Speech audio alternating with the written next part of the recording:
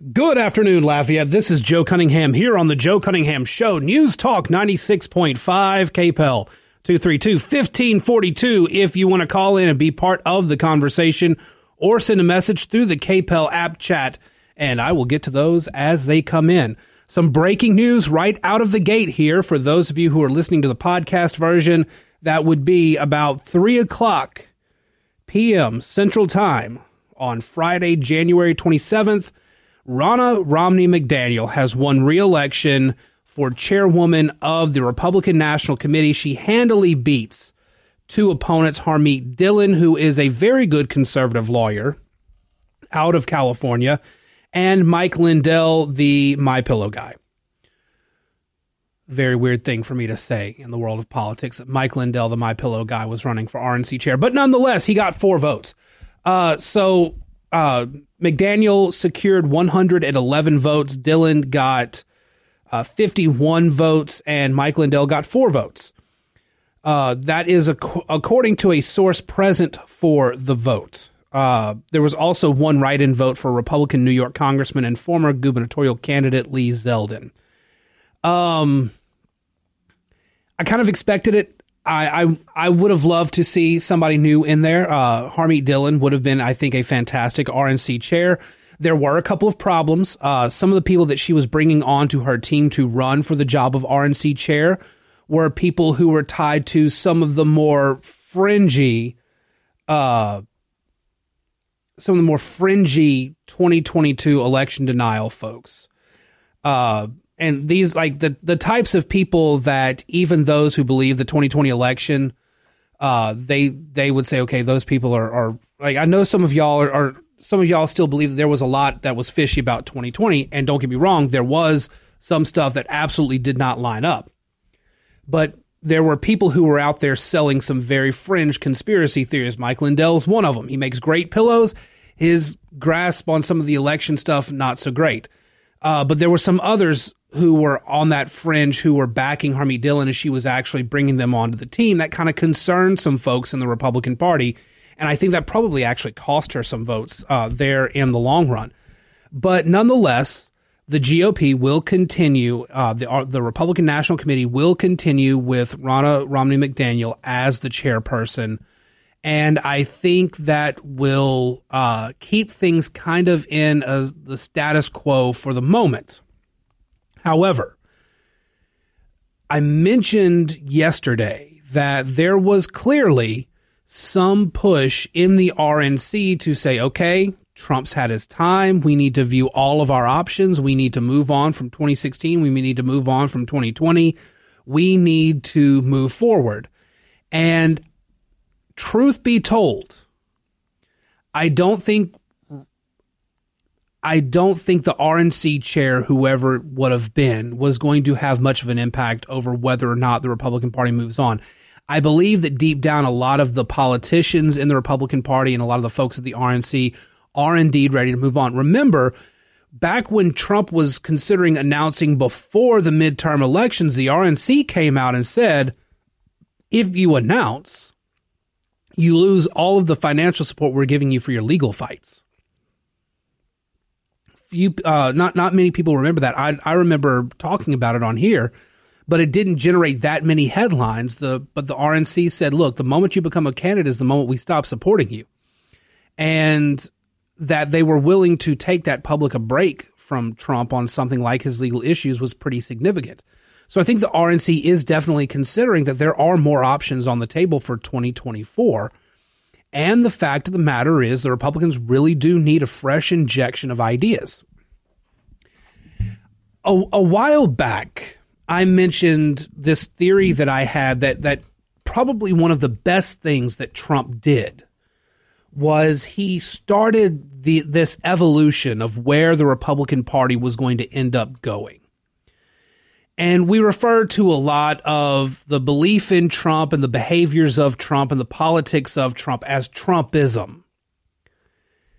And it is conservative populism that is aimed at the most conservative of goals. And it was less about conservative governance and more just pushing conservative ideas. Trump ends up getting into office, and he has, in several areas, a good team around him. There were some folks surrounding him who were not great, were not very conservative, or just had some really kind of, frankly, not great ideas. But there were a lot of good people in Trump's administration as well. He got a lot of good things done. And, of course, there's the fact that the Supreme Court is the way it is right now because of Donald Trump. And, I'm sorry to say, because of Mitch McConnell and the Federalist Society.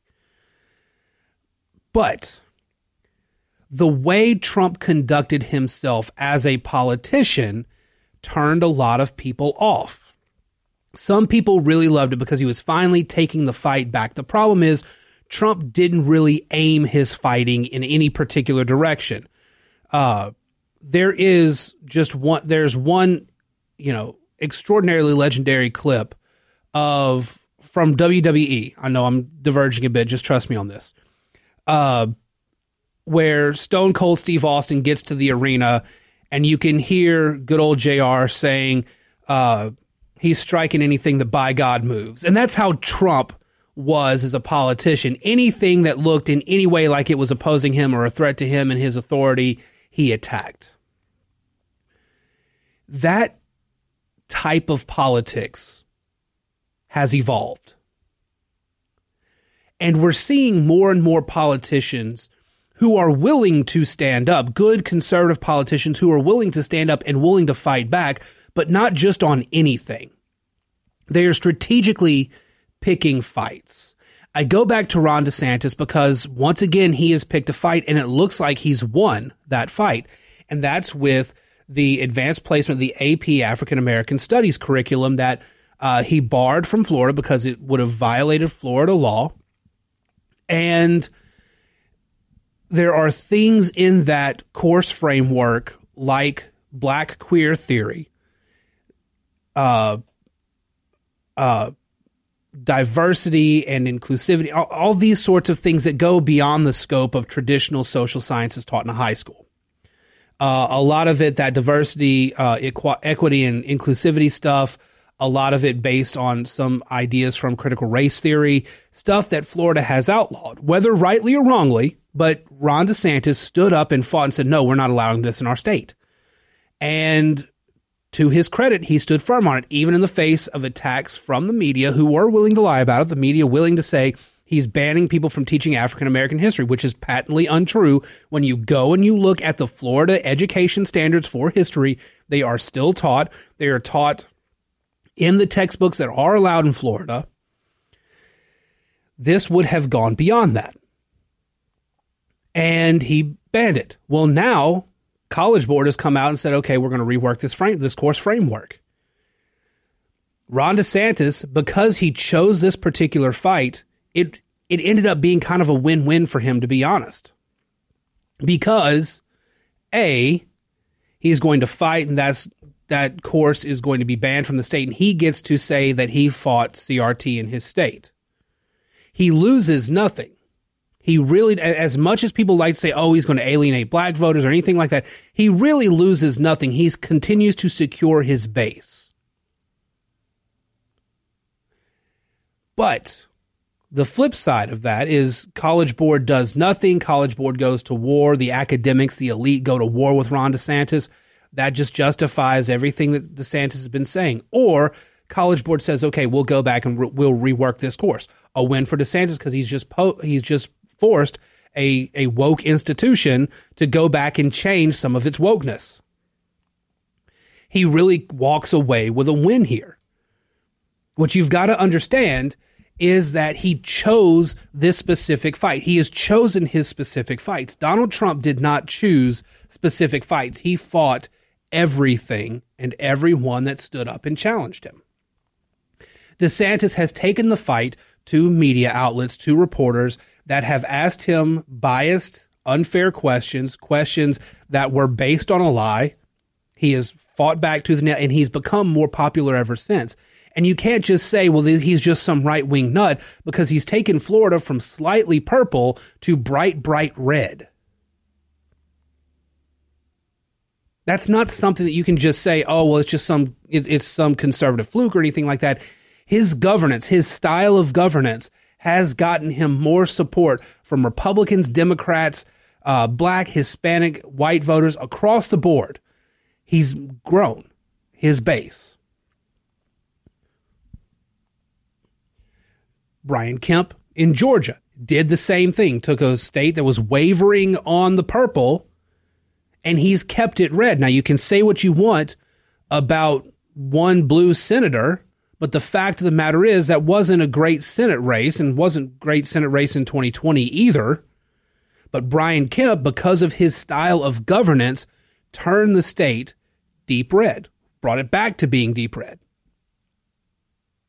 And you see Congressman Chip Roy doing the same thing, going with conservative fights, taking the fight to the elites, to power, and he's getting recognition for it. And because he stood up and fought, the House is now more conservative in the way that it's acting. You know, last night, for the first time, and I can't remember how long, the House actually opened up the floor for debate on amendments.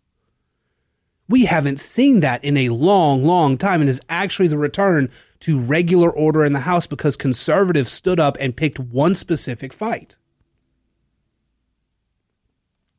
And I think now, going back to how I started this segment, I think that's what the RNC is starting to realize. They need to pick somebody who can fight on specific battlegrounds and not just fight for the sake of fighting. All right, 232-1542. Let's take this break. I ran a little bit long there, but of course you can call in or send your message through the KPEL app. I'll be right back here on the Joe Cunningham Show, News Talk 96.5 KPEL. Welcome back to the Joe Cunningham Show here on News Talk 96.5 KPEL. 232-1542 if you want to be in on the conversation. So the other big news that's come out today is that, this bumper music actually is not appropriate for this subject. But the Paul Pelosi attack video came out today. And it shows that, so there's three things that came out today. A judge ordered that San Francisco police had to release the footage. So they released three things today. They released the body cam footage from the police officers who showed up to Pelosi's house and actually witnessed the attack on Paul Pelosi. They also released the 911 call, and they released the Capitol Police surveillance video. Working backwards from there, the surveillance video shows that David DePape showed up to the house, had two bags with him, set them down, grabbed a hammer, and broke into the house. Did not walk in, did not open a sliding door, anything like that. I don't know how he got onto the property, but he got there, he broke into the house. What happened next is the 911 call. The 911 call is Paul Pelosi calling San Francisco police, and this is where I think there are some questions about the situation. It's kind of led to some of the conspiracies around the Pelosi attack. But Paul Pelosi calls the police. He calls the San Francisco Police Department. He asks for Capitol Police, and they tell him, no, this is the San Francisco Police. He said, I'm trying to get in touch with Capitol Police. There's somebody in my house. He's looking for my wife. My wife is Nancy Pelosi. And the police, and the responder over the phone says, do you need us to come by? And he says, no, I don't. We're just going to wait. We're going to wait for her. And a lot of people take that to mean that this wasn't a nefarious thing, like it turned violent later, but there's conspiracies about a lover or anything like that. From the tone of his voice, it sounds like Paul Pelosi was trying to keep the situation de-escalated. There's some strange person in his house with a hammer who had broken in, and he's trying not to say, please come to my house, there's some crazy person's house, because he feels like he's going to be attacked. But he dropped Capitol Police and Nancy Pelosi in that call, which obviously raised some sort of red flag because police do go to the house anyway, and that's where the body cam footage comes in. And you see Paul Pelosi open the door, and he's holding the hammer, and David DePape is holding the hammer, and police tell DePape to drop the hammer. He says, no, I'm not going to do that. rips the hammer away and starts attacking Pelosi with the hammer. You hear the cops swear, rush in, tackle the guy. You see Paul Pelosi on the ground, not moving. And it's kind of a horrifying video to watch. It is up on KPEL 965. Fair warning. You don't see the actual hammer attack, but there's a lot of implied violence there. And of course, there's a language warning. Because there's few things you can say when you're sitting there as a cop watching somebody beat somebody with a hammer other than swear and rush in and all sorts of things like that. So that video is available. You can go watch it for yourself. Nancy Pelosi did not comment on it. All she said is that it's looking like there's probably about 3 more months of recovery for her husband before he's back to normal. So there's that top story for today. When we come back, a couple other stories I want to look at. And by the way, did you know it now costs more to keep your electric car running than your gas-powered vehicle? That's true. I want to talk about it when we come back here on News Talk 96.5 KPEL. Welcome back to the Joe Cunningham Show here on News Talk 96.5 KPEL, 232-1542 if you want to be part of the conversation.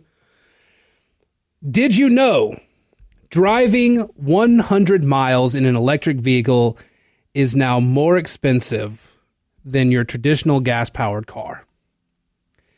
No longer needing to buy gasoline is one of the most convincing selling points for potential electric vehicle customers, according to Yahoo News.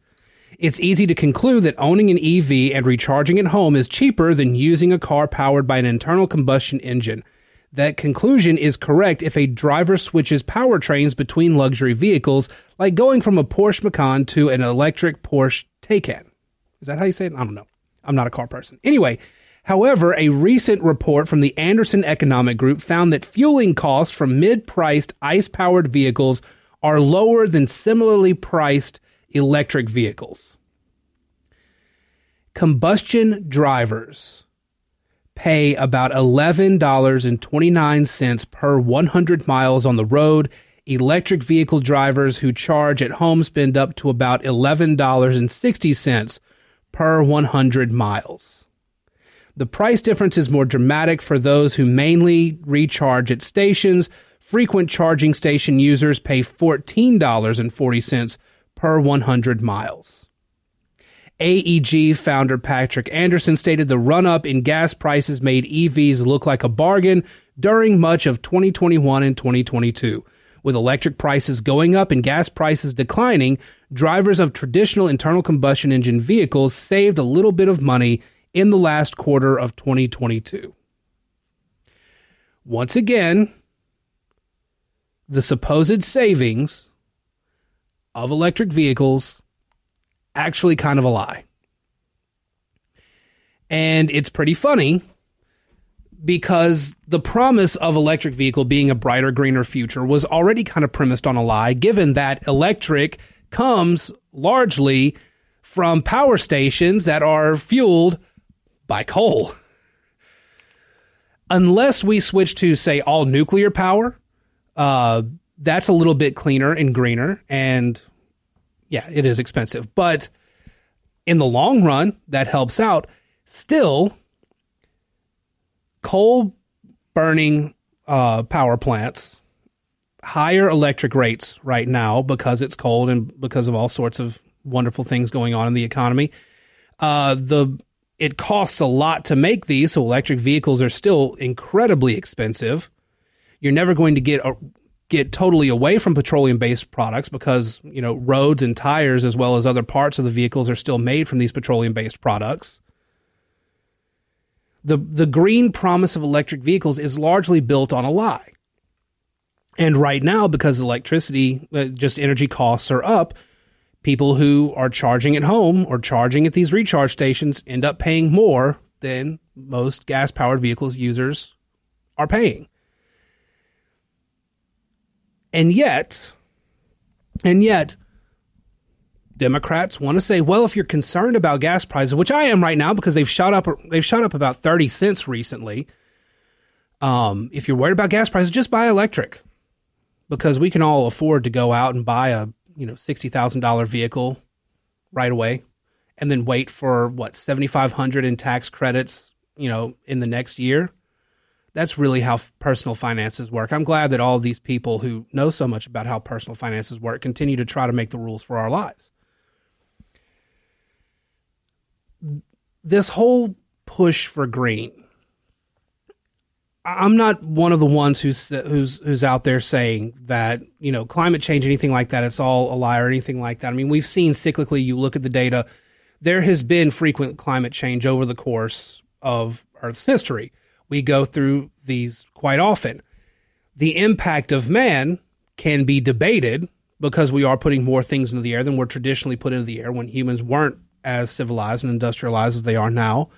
But at the same time, human progress, human quality of life has dramatically improved. And then you get to something like the World Economic Forum, where they say we need to eat bugs. Yes, they do say that. We need to switch to insect-based protein. We need to go all green, all electric. We need to get away from oil. It's possible that you and I in America could do that. You and I here in South Louisiana could do that. You know who can't do that? The people living in still developing countries who cannot make that shift to this wonderful, cleaner lifestyle. They are developing countries. They are still trying to get fully industrialized in some cases. To then go out and say, well, what you need to do is you need to do this and this and this. They can't even get to that next step, much less get to these platitudes that the World Economic Forum, these Davos, these rich white Europeans with funny accents, and that includes Larry Hogan of Maryland. They don't actually want developing countries to develop.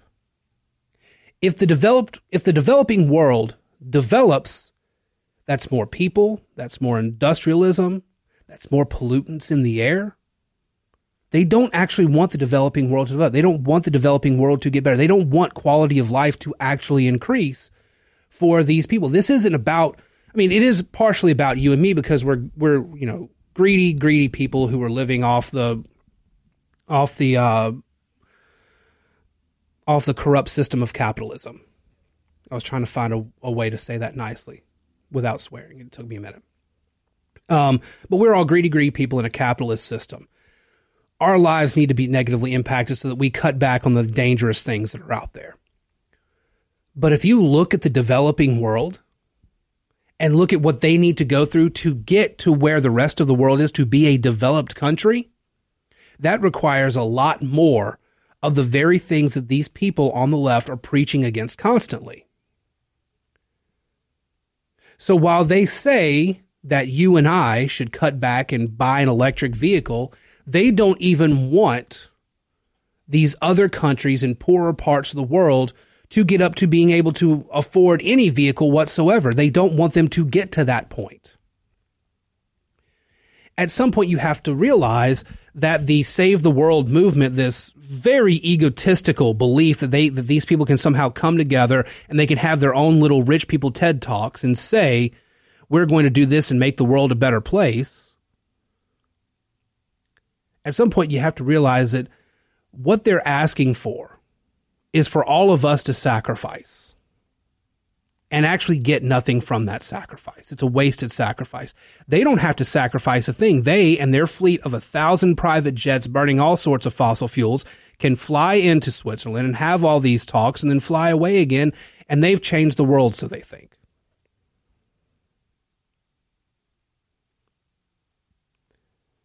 It's really apparent that, again, going back to Ron DeSantis, going back to Brian Kemp, the people who are not governing based on these platitudes, who are governing based on what's best for their people to grow and develop, those are the people who are winning elections. Those are the people that the Americans see are actually working to better their lives. There is a reason that blue-collar workers, and yes, even union workers, are voting more and more Republican. And it's not because they suddenly have all sorts of Republican beliefs or ideologies or they like what the Republican establishment's been doing for the last 10, 15, 20 years. It's because the Democratic Party has become the party of the rich white elites with funny accents who talk about all the sacrifices that you have to make and still predict the end of the world no matter what. The union workers, the blue-collar workers, the unions themselves still upset with Biden over the rail agreement, the rail worker agreement. They're still mad. I mean, again, union voters split in 2016 between Republican and Democrat. That hasn't happened in a really long time. The moment you see that statistic happen, you knew in 2016 that Donald Trump was going to win. Fast forward to now, you have blue-collar workers. You have union workers. You have black voters. You have Hispanic voters, people who typically vote Democrat, all saying, you guys don't represent us anymore to the Democratic Party, and now they're shifting to the right. And again, it's not ideological so much as we recognize the Republican Party is fighting for things that concern us and actually do improve our quality of life and don't force things on us that we're not comfortable with. Every time a Democrat says Latinx, another Hispanic voter changes their voter ID to Republican. Because Latinx is the woke language of the rich white elites and the very few Hispanic students at Ivy League schools who get these incredible degrees, expensive degrees, focus highly on academics, and actually, and this is the dirty little secret, when you leave a community and go off and you get that rich elite education, your community doesn't actually respond to you anymore. When I was studying sociology, there was one particular societal, cultural thing that nobody really talks about. And it's the idea that rural whites, urban blacks, urban Hispanic, when you leave the conclave of that community and you go off and you get this incredible education, you get all these academic accolades, and you suddenly remove yourself and get all of this stuff that is well outside those communities, and then you try to go back, oftentimes those communities, they don't recognize you. They don't accept you as readily. You are suddenly very different from what you were, and you're different from the rest of them. And that is what's happened to the Democratic Party. The Democratic Party has taken a lot of people and brought them into the world of academia and theory and research, things that have really very little application to the real world. And then those people turn around, go back to their communities, and their communities don't recognize them anymore. Their ideas get passed on from, through families, through friends, and everything, through their own social groups. But their core communities, especially in minority demographics, don't recognize who they are anymore because they have gone off and they have pulled away from the community. They turned away from their community to go get something else and bring it back. And what they're bringing back is not what the community at its core actually believes. But everyone who goes off and starts to believe these sorts of things and starts to believe that we need to change the world doing this thing, and this thing, if they were to run for office, they get rejected unless they live in a very, very deep blue enclave of this type of thought. There's a reason Alexandria Ocasio-Cortez can get elected where she lives right now and, say, not in upstate New York. There's a reason that you can't get an academic Democrat to run for governor of the state of Florida and come anywhere close to Ron DeSantis. It's not going to happen because those communities, those districts, those states reject that sort of thinking to the type of governance that they are used to, which is a hands-off governance that believes that we need to do everything to make you be able to grow and develop and change and get better while also staying out of your way and not dictating to you how to live. 232-1542 if you want to be part of the conversation. We'll come back in just a moment to wrap up the show right here on News Talk 96.5 KPEL. Welcome back to the Joe Cunningham Show here on News Talk 96.5 KPEL 232-1542 if you want to be part of the conversation. In fact, we've got a call on the line. Russell, how are you today? Oh, pretty good. And yourself, Joe? I'm making it. I'm on the right side of the dirt still and everything. So what you got? About your electric car issue. Yeah. Can you afford another range in your house? Because to charge that car, you would have to put a 50-amp charging station in the carport. That has to be added by a licensed electrician.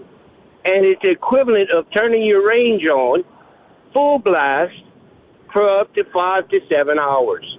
Well, absolutely not. I'm already going to have to get rid of my electric stove and go with an induction stove because it's the most energy efficient. Thank God I don't have a gas stove, or else I might actually be arrested by the feds any moment.